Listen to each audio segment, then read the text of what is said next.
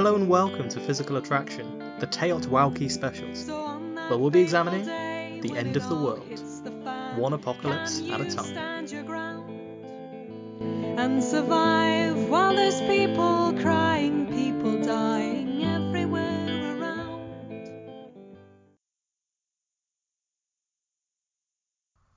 Hello and welcome to Physical Attraction. We have a special guest on the show today, Stephen Schwartz. Stephen is an expert on nuclear weapons. He's been studying nuclear weapons policy, particularly in the US, for decades. His book, The Atomic Order, was the first ever true survey of the real financial cost of nuclear weapons. He's been the editor and publisher of the Bulletin of the Atomic Scientists, who manage the famous Doomsday Clock and publish both scholarly and popular literature on the existential threats, including nuclear weapons. He edited the Non-Proliferation Review and is currently an adjunct professor at Middlebury.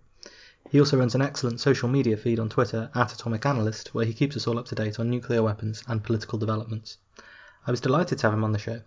We sat down for an interview about nukes in the modern era and under Trump, the real financial cost of nuclear weapons, the biggest risks that they pose to us, dispelling nuclear myths, and what we can do to help keep our society safer. I also find out why he tried to position his college to stock up on suicide pills in the 1980s. I hope you enjoy the show. Stephen, thanks very much for coming on the show during what I know is a busy time. The last few episodes we've given an overview of some aspects of nuclear history, and I interviewed Marty Pfeiffer about his views on nuclear weapons. And I wanted to open today with the same question I asked him, which is basically, how did you first become interested in nuclear weapons, and what, if anything, led to your career taking the path that it has done? Well, thank you, Thomas. It's a good question. I do get asked it a lot. Mm-hmm. I got engaged in this issue in the early to mid 1980s, before I went to college, actually. I'd have to say, actually, my political awakening, as it were, came with the Soviet Union's invasion of Afghanistan in 1979. And there was talk at that time in the United States of reinstating the draft in order to fight the Soviets in Afghanistan. And that concerned me greatly because although I wasn't of draft age at that point, I was going to be quite soon. And I did not feel like going off to war and possibly dying, let alone killing people. It got me thinking about the broader world. And then Ronald Reagan was elected president in 1980. And in some sense, I have a feeling today that of kind of flashing back to that period, because you have then as now a president who talks about building up the nuclear arsenal, about fighting and maybe winning nuclear wars, vastly increasing the amount of money that we're spending on our nuclear weapons, starting up crises with people who are getting involved in crises with countries that either have or want nuclear weapons. So it feels like I'm kind of going back to the future in a sense. But all of that stuff at that time got me very interested in and concerned about the state of the world and nuclear weapons in particular. And I have to credit my mother in part for my involvement, because at that time she was engaged and working with a group that none of your listeners will have heard of, probably, called the Thursday Night Group, which was a small organization based in Santa Monica, California. And its purpose was to facilitate conversations among people about nuclear weapons and nuclear war related issues. So the idea was, if you were someone who was interested in these issues, you would convene a group of your friends or maybe coworkers or whomever at your house or somewhere, and a Thursday night group facilitator would come in. There would be a brief conversation setting some ground rules. A film of some sort would be shown about these issues, and then there would be a discussion about them. And the idea would be not to, rail against nuclear weapons or say how wonderful they were, but really just have an informed and engaged conversation among people, probably, in some cases of differing views about this, with the idea of starting a dialogue to understand people's perspectives better and then move the conversation toward, well, what can we do about this? How can we contact our legislators to make our views known? Maybe we can write a letter to the editor, about a particular news story. If there's an election coming up, maybe we can vote. And so she was engaged in this and working with this. I actually got involved with them for a while. I was trained as a facilitator, but it impressed me that at a time when she had a full-time job, she was doing this. And then when I went off to college and the issues became even more pressing, I realized, here she is doing this and I'm in college with, quote unquote, free time. And I became more engaged on these issues in school and eventually hooked up with a relatively new program on campus, ultimately becoming a research assistant there and then a teaching assistant by the end of my college days. But I spent a lot of time reading and writing and talking about these issues and actually ended up, for better or for worse, kind of skewing my college studies toward nuclear weapons and nuclear war issues. I took a lot of different classes. I majored in sociology, but wherever I could, I would find an angle to fit nuclear weapons in, which at the time I thought probably wasn't that good an idea because there were so many other things I could be focused on. But since it became my career, I guess it probably wasn't all bad. My generation didn't think so much about the imminence of nuclear war because we were sort of growing up and becoming politically aware in this post-Cold War era when nuclear weapons weren't so big on the agenda. And yet recently now with North Korea and with Donald Trump's instability and things like this, people are thinking about it a lot more. So in that sort of vein of youthful politics and political awakenings, I wanted to talk about nuclear activism.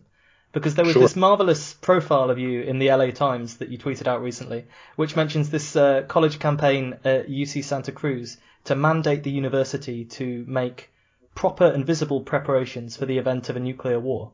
And this includes things like digging up bunkers and stockpiling suicide pills for all of the students. So would you like to talk about that and your experiences with nuclear weapons activism more generally? Sure, absolutely. Yeah, that was 33 years ago.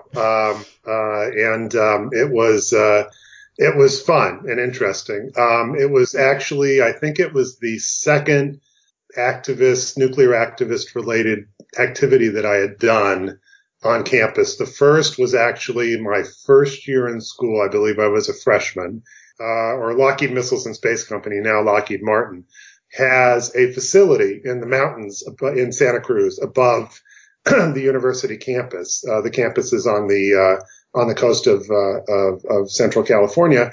And there's this facility up there that at the time was building Trident II ballistic missiles. Your listeners will know all about Trident II because they're the same missiles that your submarines use. So this was the time when those missiles were not yet deployed, but they were being built. And they were building the rocket motors and everything.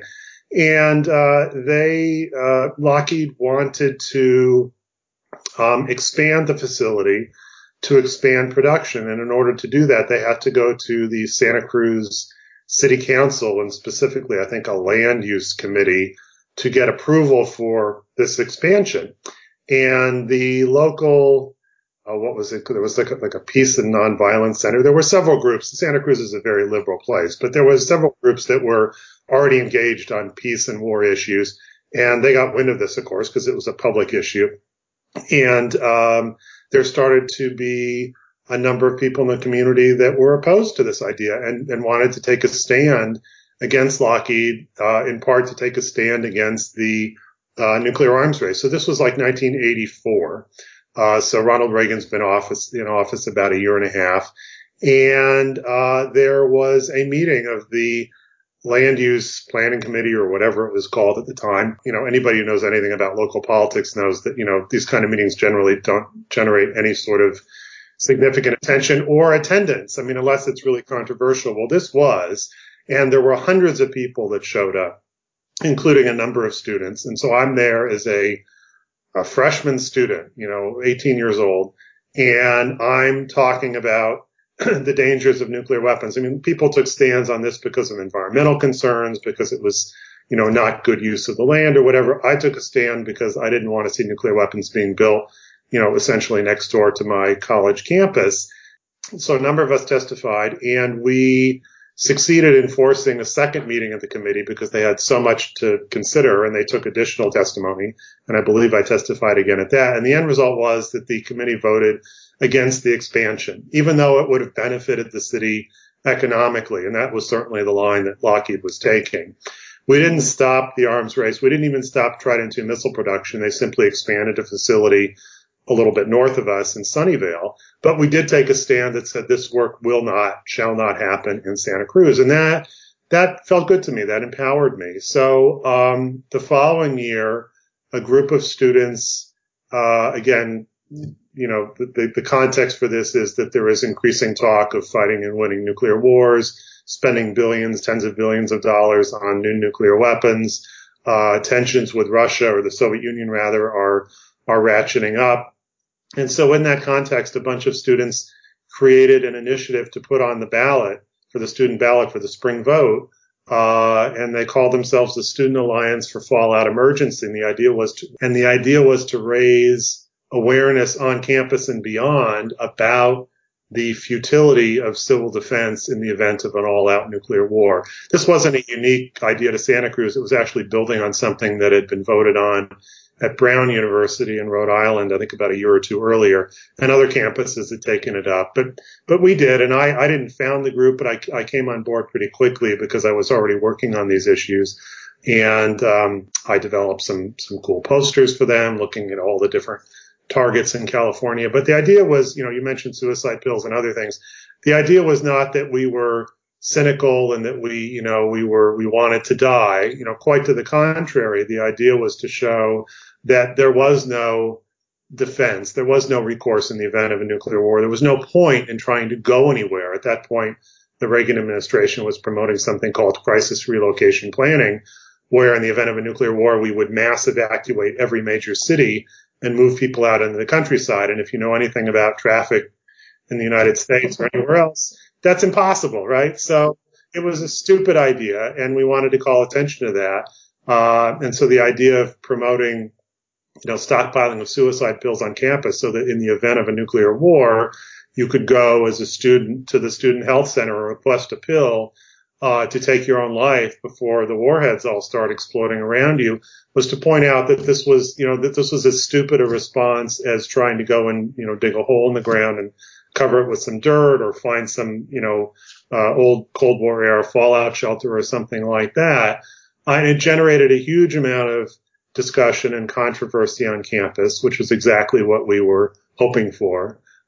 And in fact, there were other things on the ballot that year, including a vote on whether the campus mascot should be the banana slug, or the California sea lion. And the banana slugs won. So that's, go slugs. Santa Cruz is a pretty idiosyncratic campus even today. But because of that, we generated the largest student turnout for any vote on campus ever up to that point. And unfortunately, the initiative lost. It lost narrowly. But the chancellor, who was opposed to it, on political grounds, did see the wisdom in further educating people about the issues. And so he authorized the production of what became known as the Nuclear Information Handbook, which I worked on the first two editions of, that was given to every student, every incoming freshman every year for several years, that contained a variety of information about nuclear weapons, the nuclear policy issues, even nuclear energy and other things, with the purpose of informing people, because this is not something that you would normally learn about in the news media or even in classes on campus. So we viewed it as a net win, and that was really the beginning of my days of fighting to save the world for people like you. It's just fascinating to think about the plans, the contingency plans that are in place for if there is a nuclear war. I remember reading about what they have in Britain, and obviously there's this idea that we'll get a 4-minute warning, but also that some of my favourite radio shows have been stockpiled to broadcast to the survivors to keep up morale.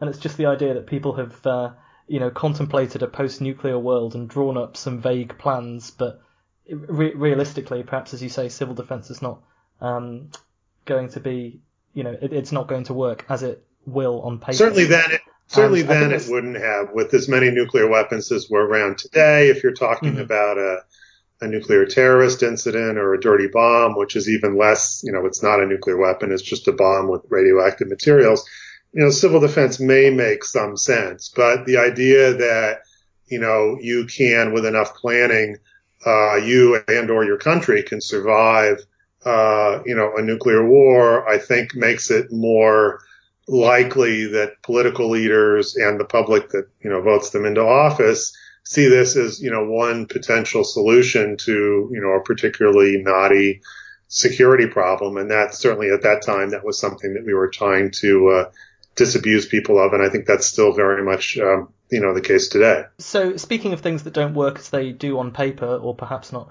one of the issues that's definitely fascinated me while I've been researching nuclear weapons to the extent that I have is the command and control structure. I think we have this idea in our heads that, officially it works. There's the nuclear football, the president gives an order, maybe his council or some other people have to ratify that, or the Secretary of Defense is consulted. But then, of course, there's the question of how it might actually work in reality if people believe that we are under attack, issues of things like pre-delegation and so on. And of course, in all of the famous accidents, incidents, and hairy moments when accidental nuclear war seemed to be a possible threat, it's not clear whether the command and control structure would have worked as intended. So, do you think that the command and control structure specifically for the US keeps us safe? And what are the issues that keep you up at night regarding the potential for nuclear conflict? Are you more sort of concerned about accidental launches or lost nuclear weapons or failures of diplomacy? Sure. No, those are all excellent questions. And in fact, I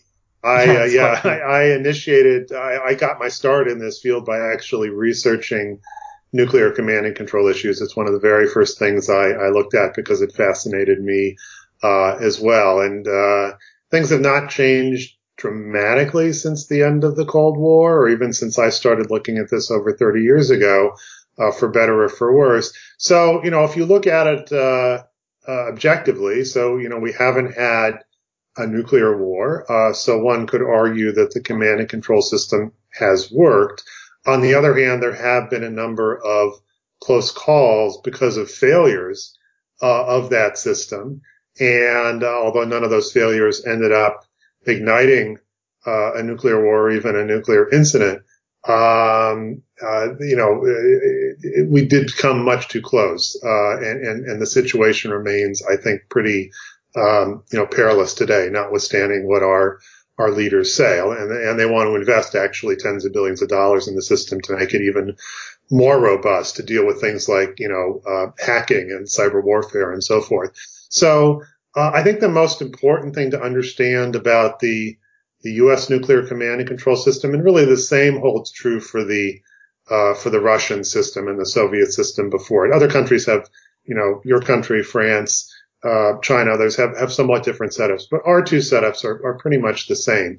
So on the one hand, you set up a system so that as soon as indications are received that a nuclear attack is underway, national leaders have the ability to immediately launch a counter response. That's true in both the United States and Russia. At the same time, you want to make sure that the system is set up so that it fails safe, essentially, so that, so if there are spurious indications or in just normal peacetime that people cannot use nuclear weapons. And there's a fundamental tension between those two things. It's the always never situation. On the one hand, you want the system to be always available to you to launch a nuclear attack. On the other hand, you want to make sure that it can never be used inadvertently.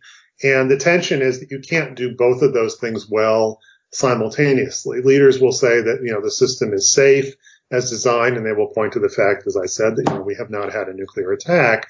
But if you had set up a system or wanted a system that was truly completely safe, you would never be able to launch a nuclear attack, because the system wouldn't allow you to do it. And conversely, if you wanted a system that was always available, 100% of the time, it wouldn't have some of the constraints and strictures in it that it does. So it's worked better than it should have. But it's also, more prone to failure than we understand. And relying on that system, and more generally relying on nuclear weapons to keep us quote unquote safe, over the long term, I think is not a sound policy, because ultimately, statistics and history, will show us that, nuclear weapons that are built and deployed and prepared for use will ultimately be used. And it's far too easy for them to be used accidentally or inadvertently, let alone, somebody deciding that we are actually going to go and initiate a nuclear attack or respond to one. So the system works reasonably well. But it is not something that I am concerned about. I mean, there have been high profile incidents in 1979 and 1980, for example. 1979, somebody at the North American Aerospace Defense Command, NORAD, the facility in the mountain, for those of you that remember the film War Games, put in a training tape into the system because they train constantly, daily, really, to respond to a nuclear attack. And because of the way the system was configured at the time, the training tape displayed as a real live attack on monitors inside the facility as well as the Strategic Air Command and elsewhere. And for a few fraught minutes, we were convinced that we were under nuclear attack until people realized what was going on. And then a year later, there were a couple incidents where a 46-cent microchip failed and in a communications device and indicated a rapidly escalating series of nuclear missile launches from the Soviet Union against the United States. Again, it was peacetime, and so we were able to determine, because we weren't receiving indications from our early warning radars, for example, that an attack was underway, that this was a false alarm. The concern comes in, okay, so that's peacetime, and tensions are relatively low. What happens if you're in the middle of a crisis or even in the middle of a war that's not a nuclear war and you start getting these indications? You're going to be even more primed to respond quickly. And of course, the whole system is designed to respond immediately because of the concern that the command and control system itself is so fragile that it would not survive a nuclear attack. So if you want to get off your response before your adversary's weapons come in and destroy you and your ability to retaliate, you have to respond immediately. And that makes it very dangerous because time is at such a premium. The system is set up so that, the president gives an order and 4 or 5 minutes later, the missiles start flying.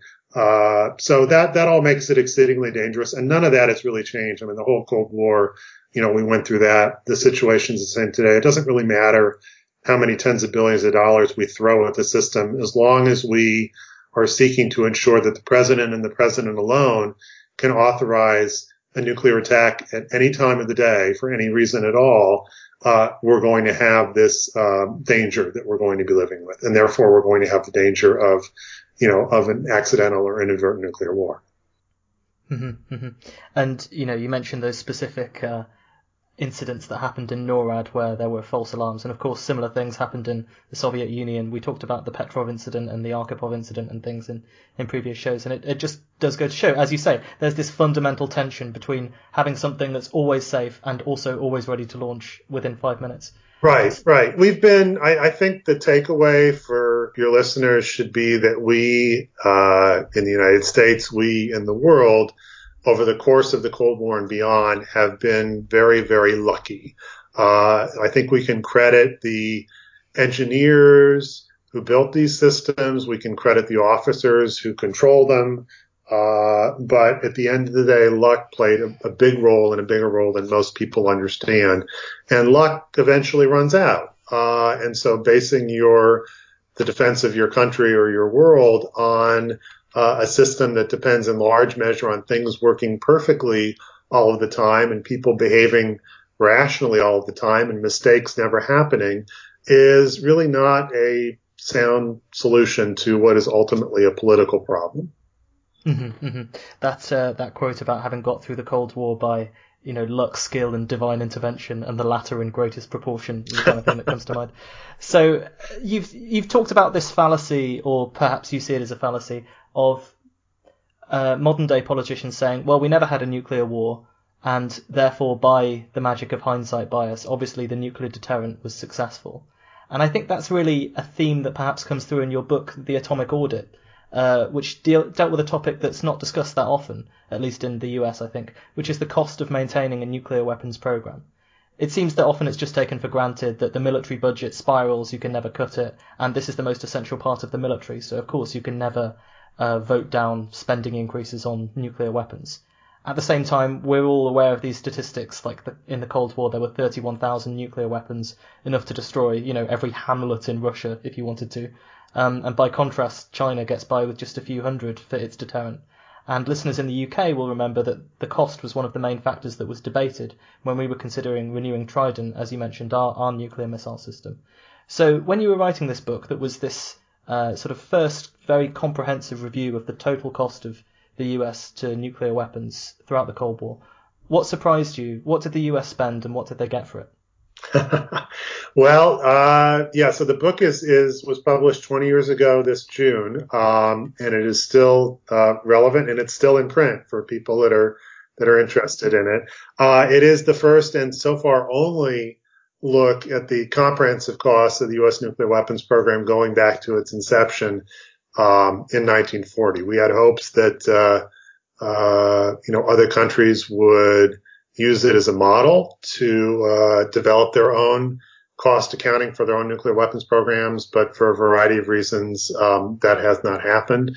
We had hoped that the U.S. government would be more concerned about these issues and would develop a better method of counting and reporting on the costs on an annual basis, and that didn't happen for many, many years. But recently, thanks to the intervention of some in Congress, we're starting to get a better picture of what it is we are spending right now and what we will be spending in the future, which is why people talk about, for example, the $1 trillion triad. This is the program that was set up to rejuvenate and rebuild the U.S. nuclear arsenal under President Obama, and now is being continued and expanded under President Trump.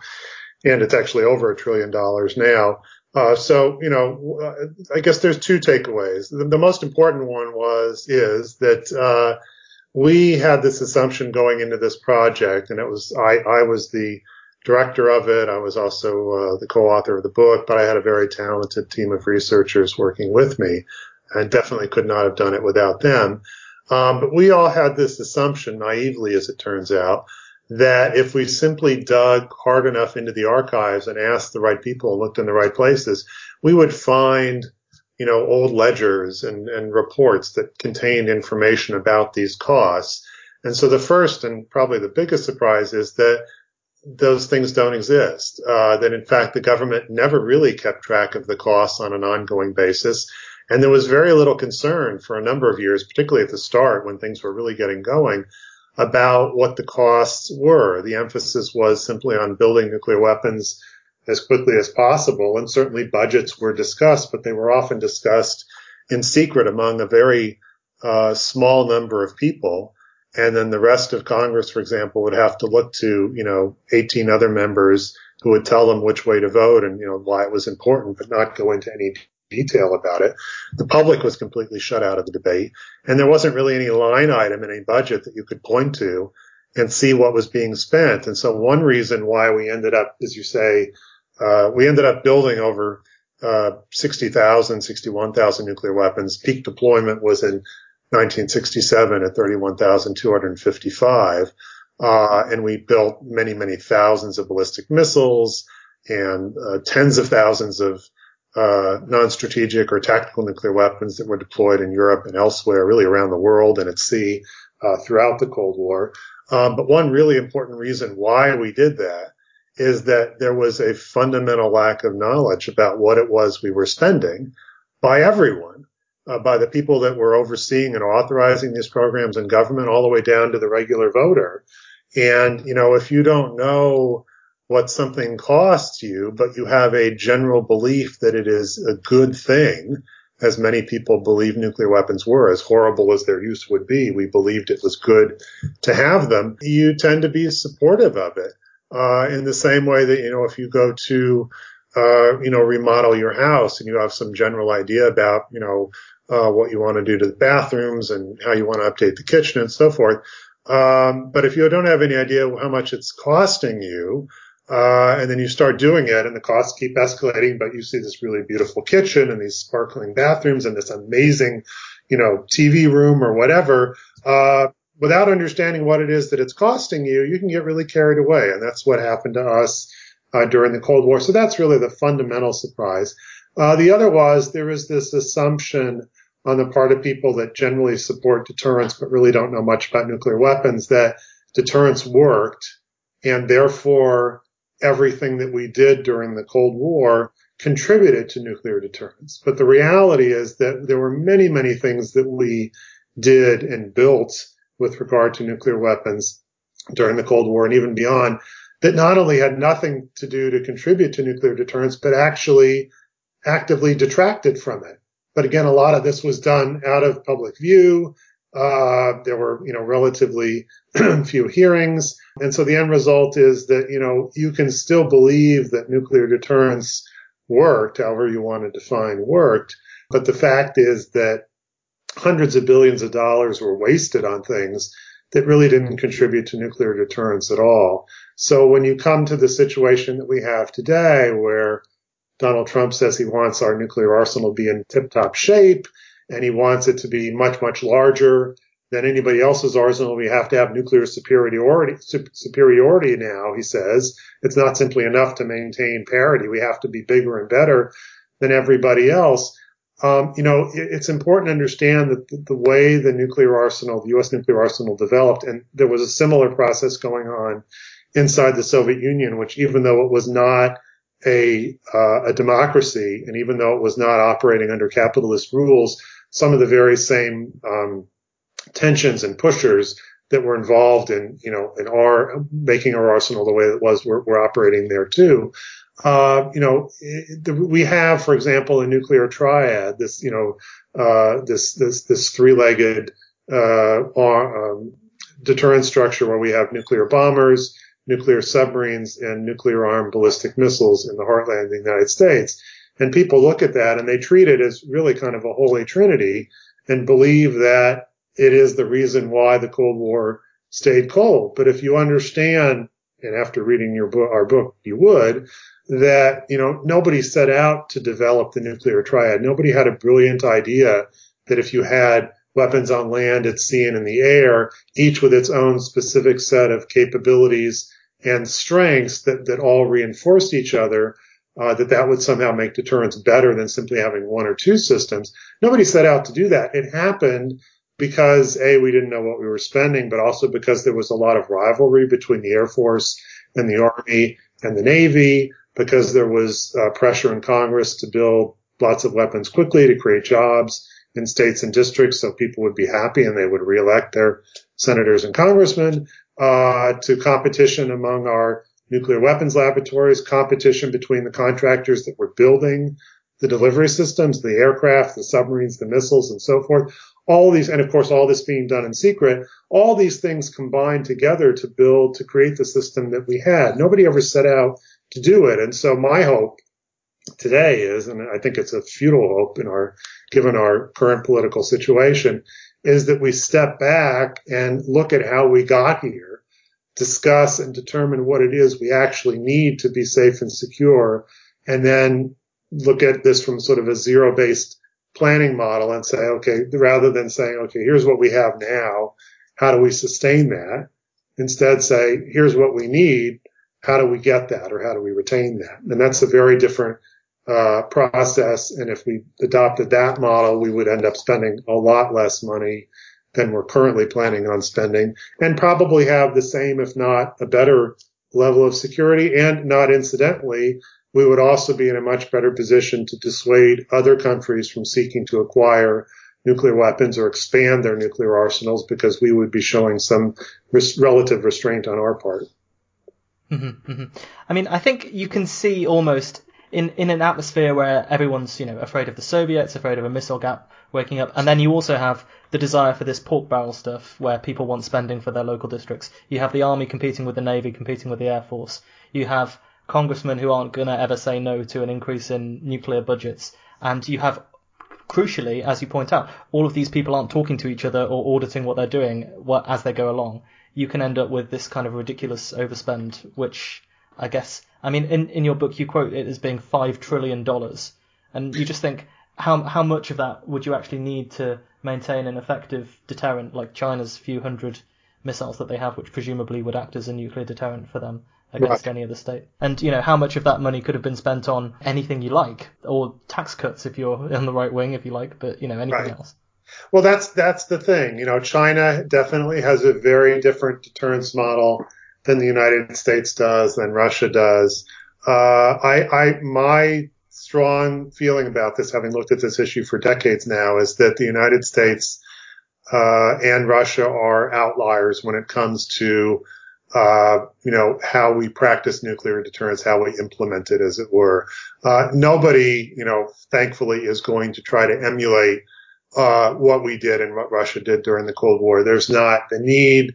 There are not the resources. I mean, sure, there's a low-level nuclear arms race going on now between India and Pakistan, and it's dangerous. It's one of the most dangerous places in the world right now, probably second at the moment to what's going on with North Korea and the United States, but still bad.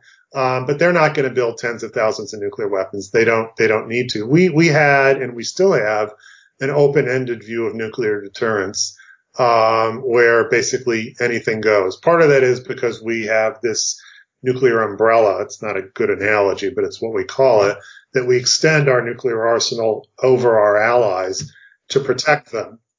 And that, in the view of people that support this, requires a lot more nuclear weapons than we would need if we were simply trying to defend our own territory. But even, be that as it may, we built a lot more than we needed to. So you asked about surprises earlier. The other big surprise after we figured out that there was no sort of repository for these numbers and we had to go back and reconstruct them as best we could, is that it turns out that something like, over a third of the entire military budget over the Cold War was devoted to nuclear weapons. And people, before we came out with our analysis, which is very conservative, by the way, the actual number is in all likelihood much, much higher than that. We wanted to err on the side of caution. People were saying, oh, maybe it's 5 or 10%. Well, yeah, sure, 5 or 10%. And even today, in talking about the nuclear buildup that Donald Trump wants to do, advocates are saying, oh, it's only like 5-6% of the defense budget. We can certainly afford that. That's a tiny percentage. But the defense budget in the United States is huge. And 5 or 6% of it over 30 years is a lot of money. I mean, like more than the national budget of many states in the world. So it's not a tiny sum. And so we ended up, building a lot more than we needed, which ended up creating a bigger danger, but also created a huge amount of nuclear waste and endangered the health and the lives of people that were working in our nuclear weapons complex, for example. A lot of people, speaking in favor of nuclear weapons say, well, they kept the Cold War cold. Nobody died during the Cold War. Not true.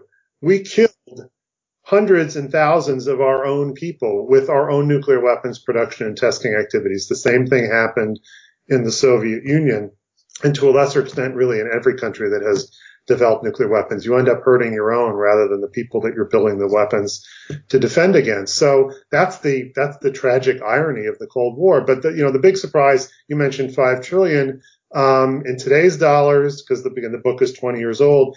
It's really approaching $10 trillion, which is an enormous amount of money. And what else could we have spent that money on that would have made the United States strong and secure? I mean, you don't have to be a progressive or a liberal and, well, let's spend it all on education or let's spend it all on healthcare, whatever. You could spend a lot of it on conventional military if you wanted to, if you needed to. And those weapons we do actually use on a fairly regular basis. Nuclear weapons sit, you build them and then they sit somewhere and they suck up enormous amounts of money for maintenance and training and security, which is a huge cost. And then you hope and pray that you never have to use them, but you're, of course, constantly prepared to have to be able to use them, which is a huge cost in and of itself. So that was another surprise, the percentage of money that we allocated to this, as well as the actual total. And, of course, when we published the book and, unveiled it, that's what got the most attention. But there's a lot of other interesting stories in the book that I think are still germane today, that, people, if more people knew and understood these issues, I think we would be in a much different place today with regard to our thinking about how many nuclear weapons do we need, how much should we be spending on them, as well as looking at what other countries are doing. But as popular as the book was, it still hasn't reached up into the right hands. But we're I continue to talk about it and work on it. The book, as I said, is still in print, and we still have I still have a platform to talk about these issues, including right here now with you. So we continue to raise them, and one day people, enough of the right people will listen, and we'll see a real change. Let's hope so. As part of our series on apocalyptic threats, I wanted to look into cyber warfare. We think of it as information warfare at the moment, but of course it has been used for physical infrastructure attacks in the case of Stuxnet when Iranian centrifuges were disabled. At the same time, the recent Nuclear Posture Review has raised this spectre of a nuclear response to certain kinds of cyber attack. Is this the kind of thing that worries you? Is a cyber attack on nuclear weapons infrastructure feasible? Or could it be as the systems are upgraded, modernised, rebuilt from the old versions that were air-gapped and were never sort of put in contact with the internet? And what about this question of retaliating to a cyber attack with a nuclear attack? So to the first question, the system as currently deployed, operating, is relatively invulnerable to a cyber attack directly. But keep in mind that the nuclear systems depend on and connect with a lot of other systems that are used for all sorts of, military communications. And those are vulnerable. So to the extent that those could be attacked and manipulated, particularly in a crisis, it does raise concerns about what could happen on the nuclear side of things. I don't think I am not concerned that somebody will hack into the system and be able to launch our nuclear missiles. That's not how it works. Although, there was, a situation that developed not too many years ago where it turns out that the communication system that we use to communicate most frequently with our ballistic missile submarines, the Trident submarines that patrol in the Atlantic and the Pacific Ocean, these VLF, very low frequency antennas, it turns out that system was hackable, and it was possible for somebody to break into the system and send what looked like an authentic launch order to the submarines, and that would potentially allow the submarines to surface and begin their launch preparations. That was a real concern that was identified in part by a colleague of mine who worked on atomic audit with me. And as a result, the Navy immediately changed its communication and launch procedures so that they have to have a second confirming indication before they will act on any launch order that they receive through that network. So that was a concern that was identified, and there may be others out there that still exist that we don't know about. I think my main concern about cyber warfare and about nuclear crises in general and nuclear weapons in general, especially in a crisis, is that again the system is always primed to be able to go off, as it were, very, very quickly. So in normal peacetime circumstances, if there is an anomaly, a spurious indication, a false alarm, or whatever, you have time to deal with it. In the midst of a crisis or an actual war that has the potential to escalate into a nuclear war, when everything ratchets up and people are operating on a much higher tempo and tensions are increasing, when a false alarm occurs or when a hacking incident occurs or something like that, there's less time to deal with it and probably less propensity to treat it as a false alarm. And so my concern is not so much that we will, deliberately fall into this or somebody will manipulate us into doing this, but we will accidentally, stumble into this through a series of circumstances that under normal times would have been, avoidable. So people talk about, Donald Trump and nuclear weapons, for example. I don't spend nights worrying or, go to sleep worrying that he's going to wake up in the middle of the night and instead of tweeting out his rage, he's going to call over his military aide with the briefcase, the nuclear football, and contact the Pentagon and say, I want to, turn North Korea into glass. I think it's possible. That is definitely a possibility. There's nothing that would stop the president from doing that short of mass insubordination across all the way down the military chain of command. So I don't want to make light of that. It's not likely, but it is possible. However, it's more likely that, for example, we attack Syria again, because we want to send a message about chemical weapons. And in the process, we kill a number of Russian military advisors. Tensions escalate with Russia, and before you know it, we're getting into a full-blown war with Russia, which could escalate to potentially nuclear war. That's what concerns me, more than the president going off half-cocked one day. So there are definitely concerns, and as the systems are modernized and interlinked more, there is certainly, that does raise the specter that there may be additional concerns. I would assume and hope that the people that are in charge of this are, aware of that and are working to keep them as secure as possible. But, no system is completely, truly air-gapped because, ultimately you do have to rely on the rest of the world in order to get your information. So it is probably as safe as we want it to be right now, but that's not as safe as it should be. So since we've mentioned it already, I suppose we should move into this modern political question, partly in response to the geopolitical situation as it is at the moment regarding nuclear weapons. The symbolic hands of the doomsday clock were moved closer to midnight earlier this year. They're now as close as they've ever been to midnight, indicating the risk of an apocalyptic threat from nuclear war or now climate change as well. We have an administration in the US that's led by an unpredictable president. A week ago I wrote these questions for this interview and I was talking about North Korea. Now we have this standoff over Syria where he's threatening to launch ballistic missiles at Russian forces or Syrian forces in backed by Russia over Twitter. A week ago we were worried about John Bolton, the war hawk who is now National Security Advisor, and he's just taken charge and is already confronted with this diplomatic crisis.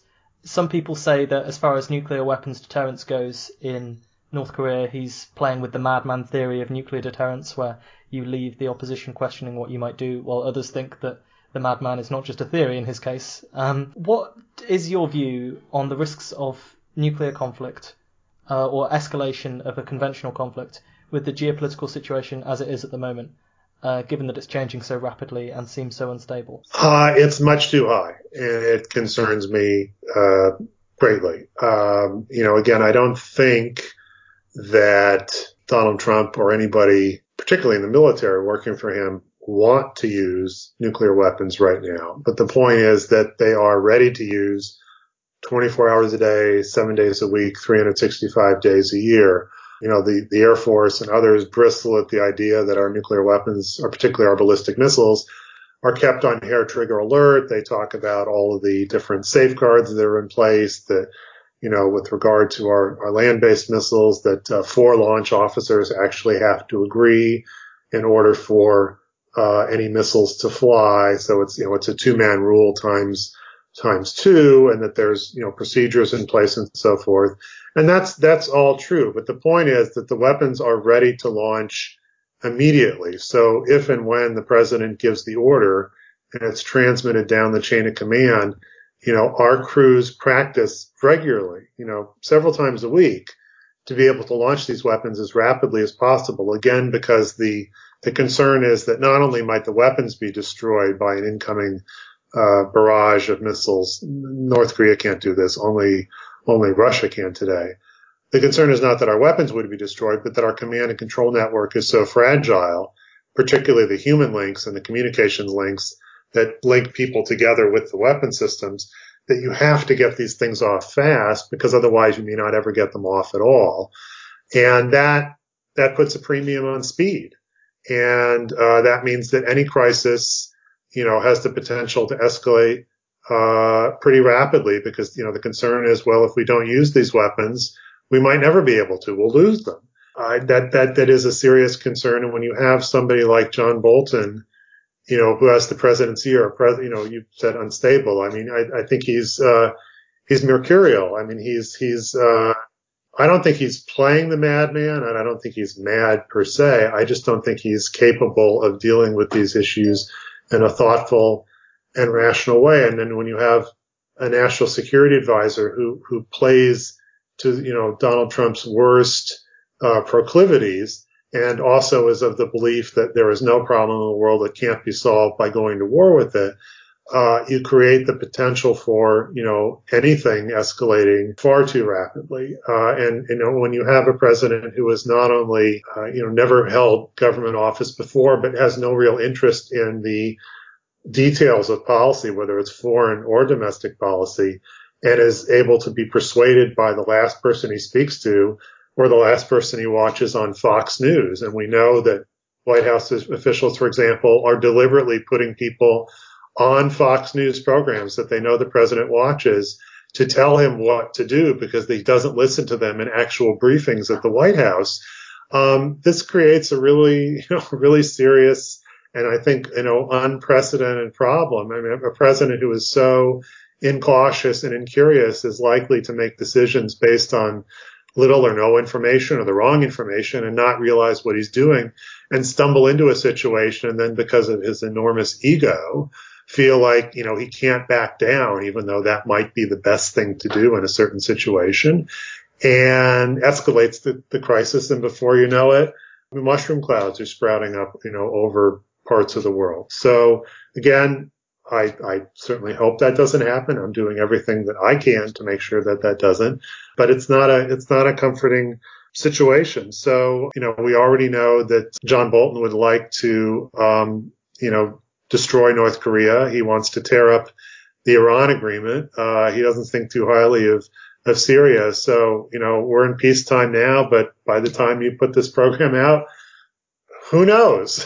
It's very worrisome. And, if anything good comes out of our current political moment, it will hopefully be that people in the United States, and I can't speak for the rest of the world, but it may hold up there too.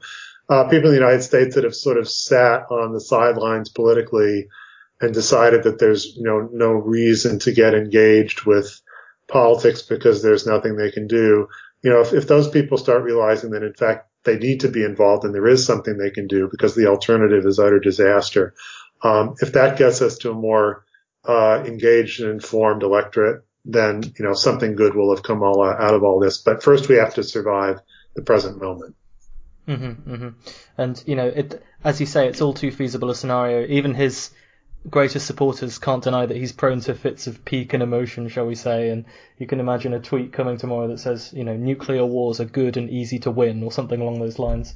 And then we're all in a lot of trouble. And with the John Bolton situation, it's not. It's the idea that he would be there as a consultant, I think, in a dark national security moment or something along these lines, I think has been a concern to a lot of people. I have to say I hadn't heard of him before this incident. The reaction amongst the people who I've sort of been keeping track of on social media who know about these issues was pretty devastated when he got involved in this situation. Right. Well, and he's not just a consultant. He's the national security advisor. Mm-hmm. And in normal times, the national security advisor is not supposed to be an advocate. He is supposed to collect information and filter information for the president from all the national security agencies in the government and then allow the president to make an informed decision. But what I think Bolton is likely to do is just advocate his own views.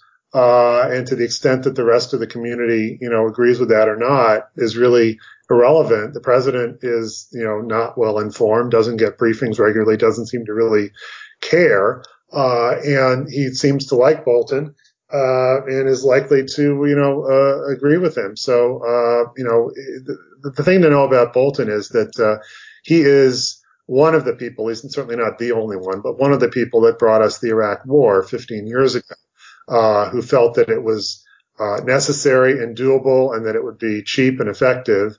And, here we are and, we've destroyed Iraq. We've seen the rise of ISIS in part because of that war. If you thought that was a good thing, then you probably think John Bolton having the president's ear every day is a good thing. And if you think it was a disaster, then you should be concerned. A case of information flow to the president and the key decision maker. And you've been, wonderful person for information flow, as well as your career in academic journals, policy literature, popular press. You're part of a group of important voices using social media, at Atomic Analyst on Twitter. For those who are interested, it definitely should follow.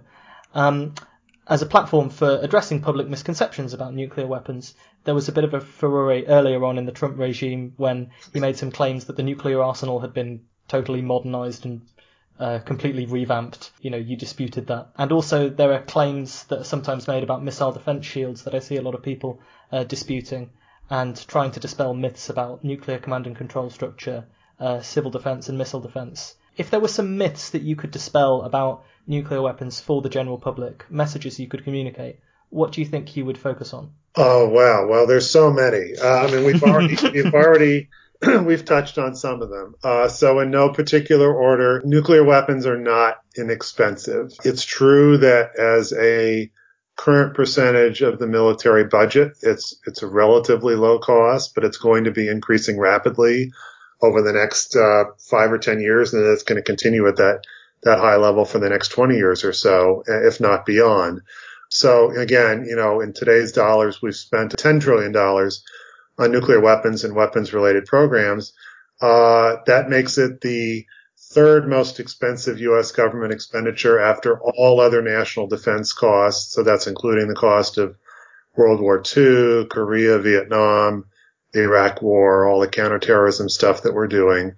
And number two on the ledger is Social Security, semi-government pensions for people after age 67 or so.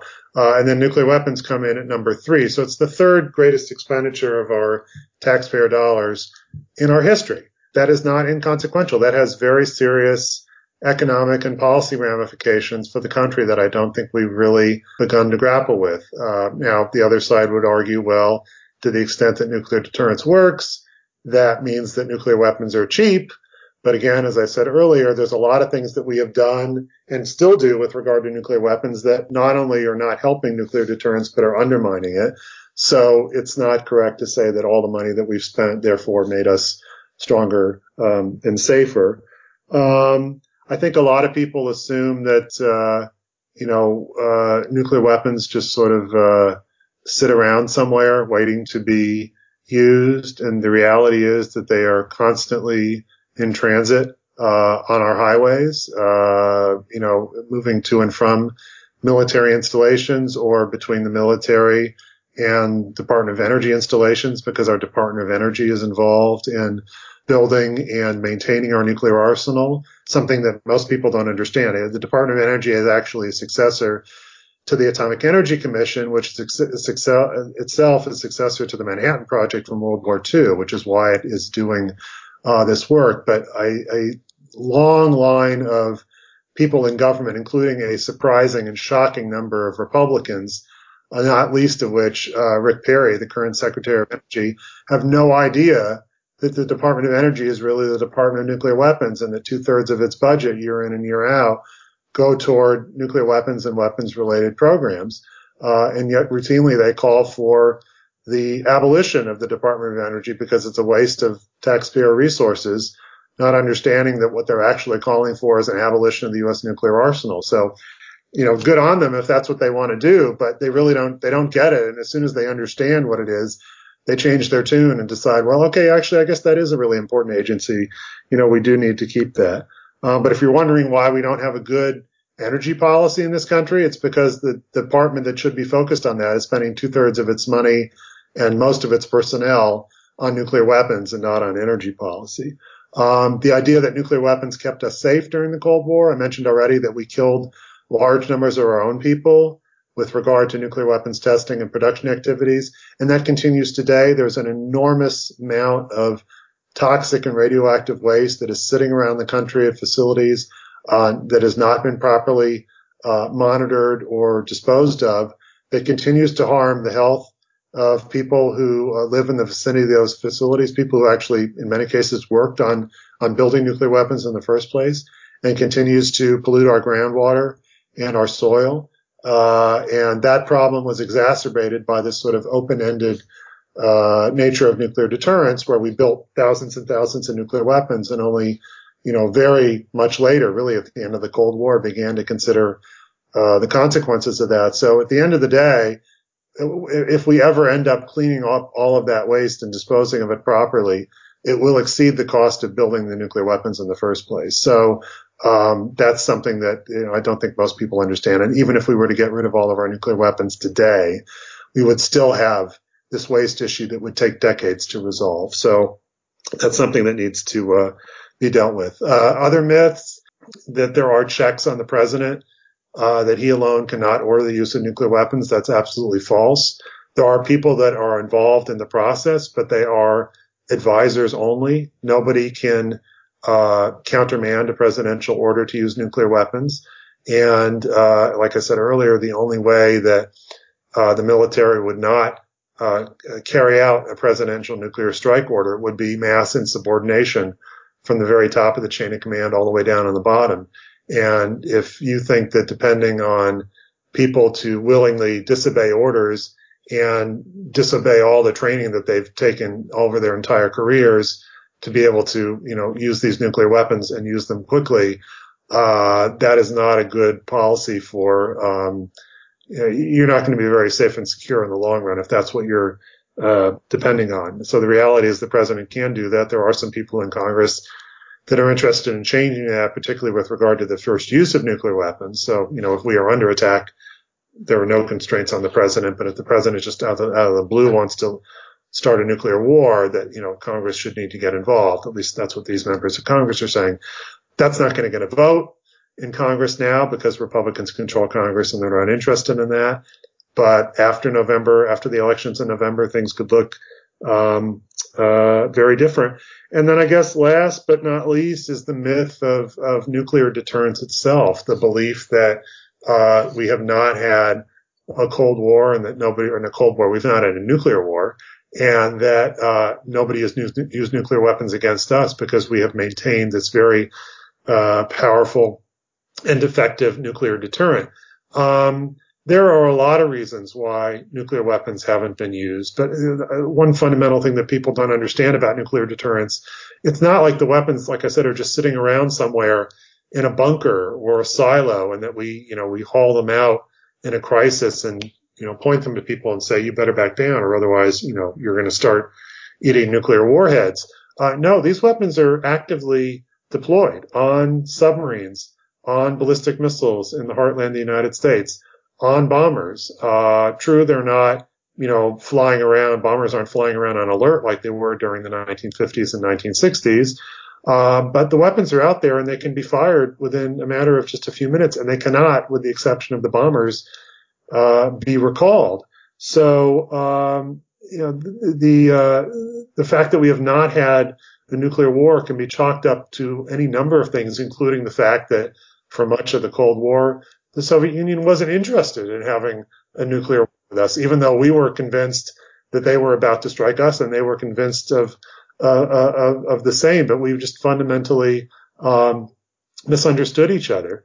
But the reality is that the very posture that we maintain actually makes and made during the Cold War a nuclear war more likely, than it needs to be. And the fact that we don't understand and appreciate that makes the situation even more dangerous if we were to get into another crisis today, particularly with regard to a nuclear, armed state. I mean, there's a guy I know, not well, but he's just published a book about nuclear strategy who's advocating for nuclear superiority, much like Donald Trump wants. And he believes that we should attack North Korea to send a message to them and to the rest of the world that you cannot have nuclear weapons and threaten the United States. But North Korea has nuclear weapons, and North Korea has the ability, if not to attack the United States directly, to certainly inflict severe harm upon our allies in South Korea and Japan.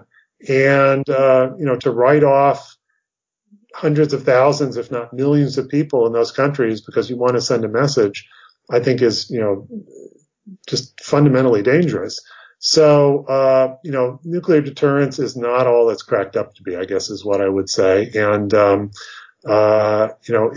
it works until it doesn't. And we've been very fortunate that it appears to have worked. But again, there's lots of other reasons why nuclear weapons have not been used, and luck, as we talked about earlier, is a big one, is a big portion of that. Mm-hmm. So I suppose in some ways the message there is don't think that there's no way we can change anything about the current nuclear weapons policy that we have, because deterrence has to come above everything else. You mentioned Rick Perry. For those listeners from perhaps Australia and the UK who don't know, when he ran for president, he wanted to abolish the Department of Energy and famously forgot that was the department he wanted to abolish, and then didn't know that it was in charge of nuclear weapons, and now he's secretary of the Department of Energy. So it's the sort of trajectory that doesn't speak well to the weight that's placed on expertise when it comes to nuclear weapons policy with the current administration. But if after 4 years, or Trump, the world and the electorate suddenly decided that expertise and facts were important again, and they put you in charge of the US nuclear policy, or just as a message for you to send to people who are listening, what would you want them to do? What measures do you think would make us safer? Sure. Thank you for promoting me above my station. And that story about Rick Perry. So when he was nominated to be, or when Donald Trump said, I want you to be Secretary of Energy, he thought he was going to be in charge of energy issues, and that he would be in charge of, like oil and natural gas. But that's actually the Department of the Interior, not the Department of Energy. And he discovered only after the fact that he would be in charge of nuclear weapons, which he knows absolutely nothing about, which, by the way, is, the last Secretary of Energy was a physicist. And the one before that was a Nobel Prize winning physicist. So we've come down quite a long ways. So what would I want people to know? What would I want them to do? I would want to start having in this country, a rational, logical discussion about what we want out of our nuclear arsenal, what we think it provides us in terms of security, what we are actually paying for it versus what we think we're paying for it. And then, bring in a larger discussion about what it is, how that impacts our security relationships with not only our adversaries, but also our allies. Again, there's a growing movement around the world to seek to have nuclear weapons abolished. There is a treaty now that makes nuclear weapons illegal. The nuclear powers are not going to sign up to it, but nevertheless, it is changing the terms of the debate over whether this is, as a matter of ongoing concern, that we should continue to rely on nuclear weapons in perpetuity to protect our security and that of our allies. So I'd want to have a discussion about that. Since I'm in the United States, I would want to, focus on what it is that we are spending, and why. Start, I would extend the New START treaty. This is the treaty that, President Obama negotiated in 2010, with Russia, that caps the, strategic arsenals of the United States and Russia at 1,550 deployed nuclear warheads. Because of the counting rules, we actually have more weapons than that. But that's what the legal cap is. That treaty is going to expire, in a couple of years unless Donald Trump and Vladimir Putin agree to extend it for an additional 5 years, which they can do without any involvement of Congress in the United States or the Duma, in Russia. Putin is certainly interested in doing that. He doesn't want and can't afford another arms race with the United States. Donald Trump is seeking nuclear superiority and has called the treaty a bad deal, which is fundamentally false, but that's his perspective on it. And his new national security advisor, John Bolton, doesn't think it was a very good treaty either.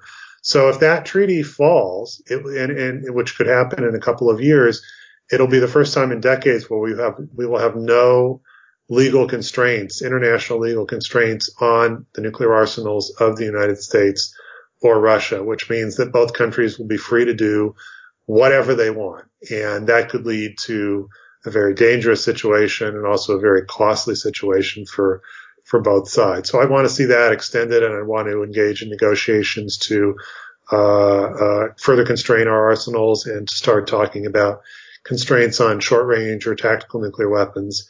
Instead of threatening North Korea with nuclear attack, I would move toward working with them to constrain their nuclear ambitions. The goal should ultimately be the denuclearization of that region. Denuclearization as North Korea understands it and as most of the world understands it, is not how Donald Trump understands it. Denuclearization for Donald Trump is North Korea gets rid of its nuclear weapons.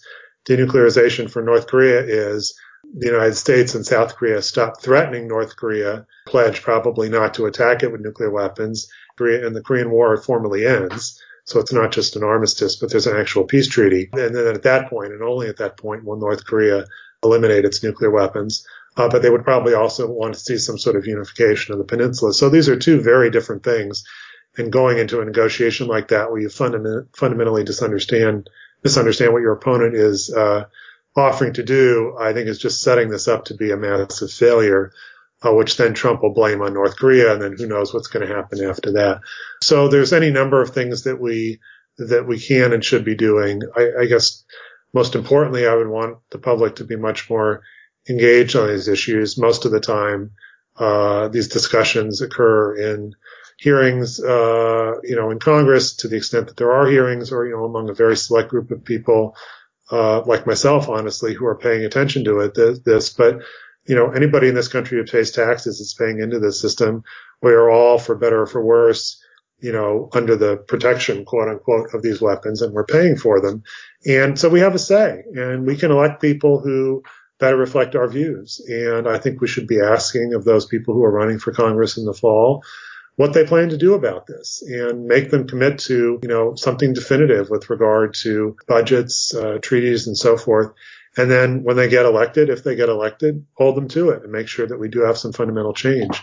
I'm not saying we should do all this unilaterally. We shouldn't. We shouldn't be involving Russia and other countries. This is ultimately, the abolition or the global disarmament, global zero, as some people call it, should be the goal, but it's going to take, some years to get there. But it can happen, and we just need to be willing to work with and talk to other countries about it. And to think that it can't happen, I think, is a mistake. I mean, what is the most significant thing that has happened with nuclear weapons in the last, let's say, 25 or 30 years? What happened at the end of the Cold War, when President George H.W. Bush was president, is that we, the United States, unilaterally got rid of about half of our Minuteman missiles. We took all of our ground-based weapons out of Europe, and nuclear weapons out of Europe and South Korea. We removed all of our short-range nuclear weapons from Navy surface ships and submarines. And we did that unilaterally. And we did it because the weapons were no longer needed, and because we wanted to send a message to Mikhail Gorbachev, who was at the time president of the Soviet Union, that we wanted him to do the same, that we wanted to ratchet down the dangers and work toward a more peaceful world. And we did. And those things happened. And that, Congress didn't mandate that.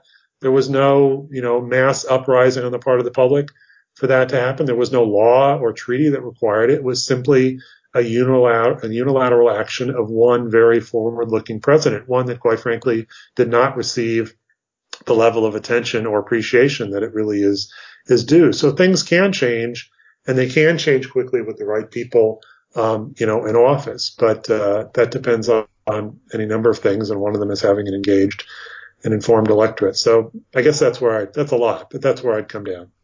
And as you say, if one good thing is going to come out of the situation at the moment, with doomsday clock hands moving and people starting to think about this issue again, is it that it might be that this post-Cold War perhaps complacency on the part of the public when it comes to nuclear weapons and the threat that they pose to all of us will be somewhat ameliorated, and people will start to think and debate about this a little bit more. Stephen, I'd like to say thank you so much for your time. You've been very generous with your time, and thank you so much as well for keeping these issues being a source of expertise, I suppose, for a lot of people, including myself, and keeping these issues in the public attention at a time when it seems they're more important than they have been for some time. You're most welcome. Thank you for having me on. And as I just close off by saying to your listeners, I know most people don't want to think about this. They don't like to think about this. That doesn't make the problem go away. The reality is that we can and we have affected change in the past by getting involved, and we can do that again, and we will.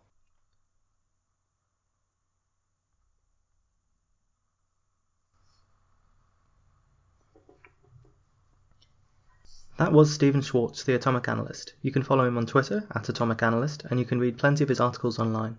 The Atomic Audit as well is still available to purchase. I got my copy via Google Books, but you can get it through plenty of different online retailers, and it comes highly recommended. And that's our show for this week. You can follow us on Twitter at PhysicsPod. We have a Facebook page if you're still on that website, and you can always contact us with your comments, questions and concerns via the contact form over at www.physicspodcast.com. I read everything that gets sent through there, and I respond to everything that makes sense, and if you want to tell me what you'd like to hear from the show, I'd love to hear it. You can donate to the show via links on the website to help us cover hosting costs, and in case you think it's worth a few dollars, pounds, yen or euros for hours and hours of free independent content. If you don't want to go through the hassle of doing that, though, please do tell as many people as you can about the show. It's not a show if you don't have listeners. When we come back, there's going to be an overview of the series that we've just emerged from. Episodes include the apocalypses that didn't happen, the ways we might hope to avoid them in the future, and where we'll go next. I'll see you then. Until next time, take care.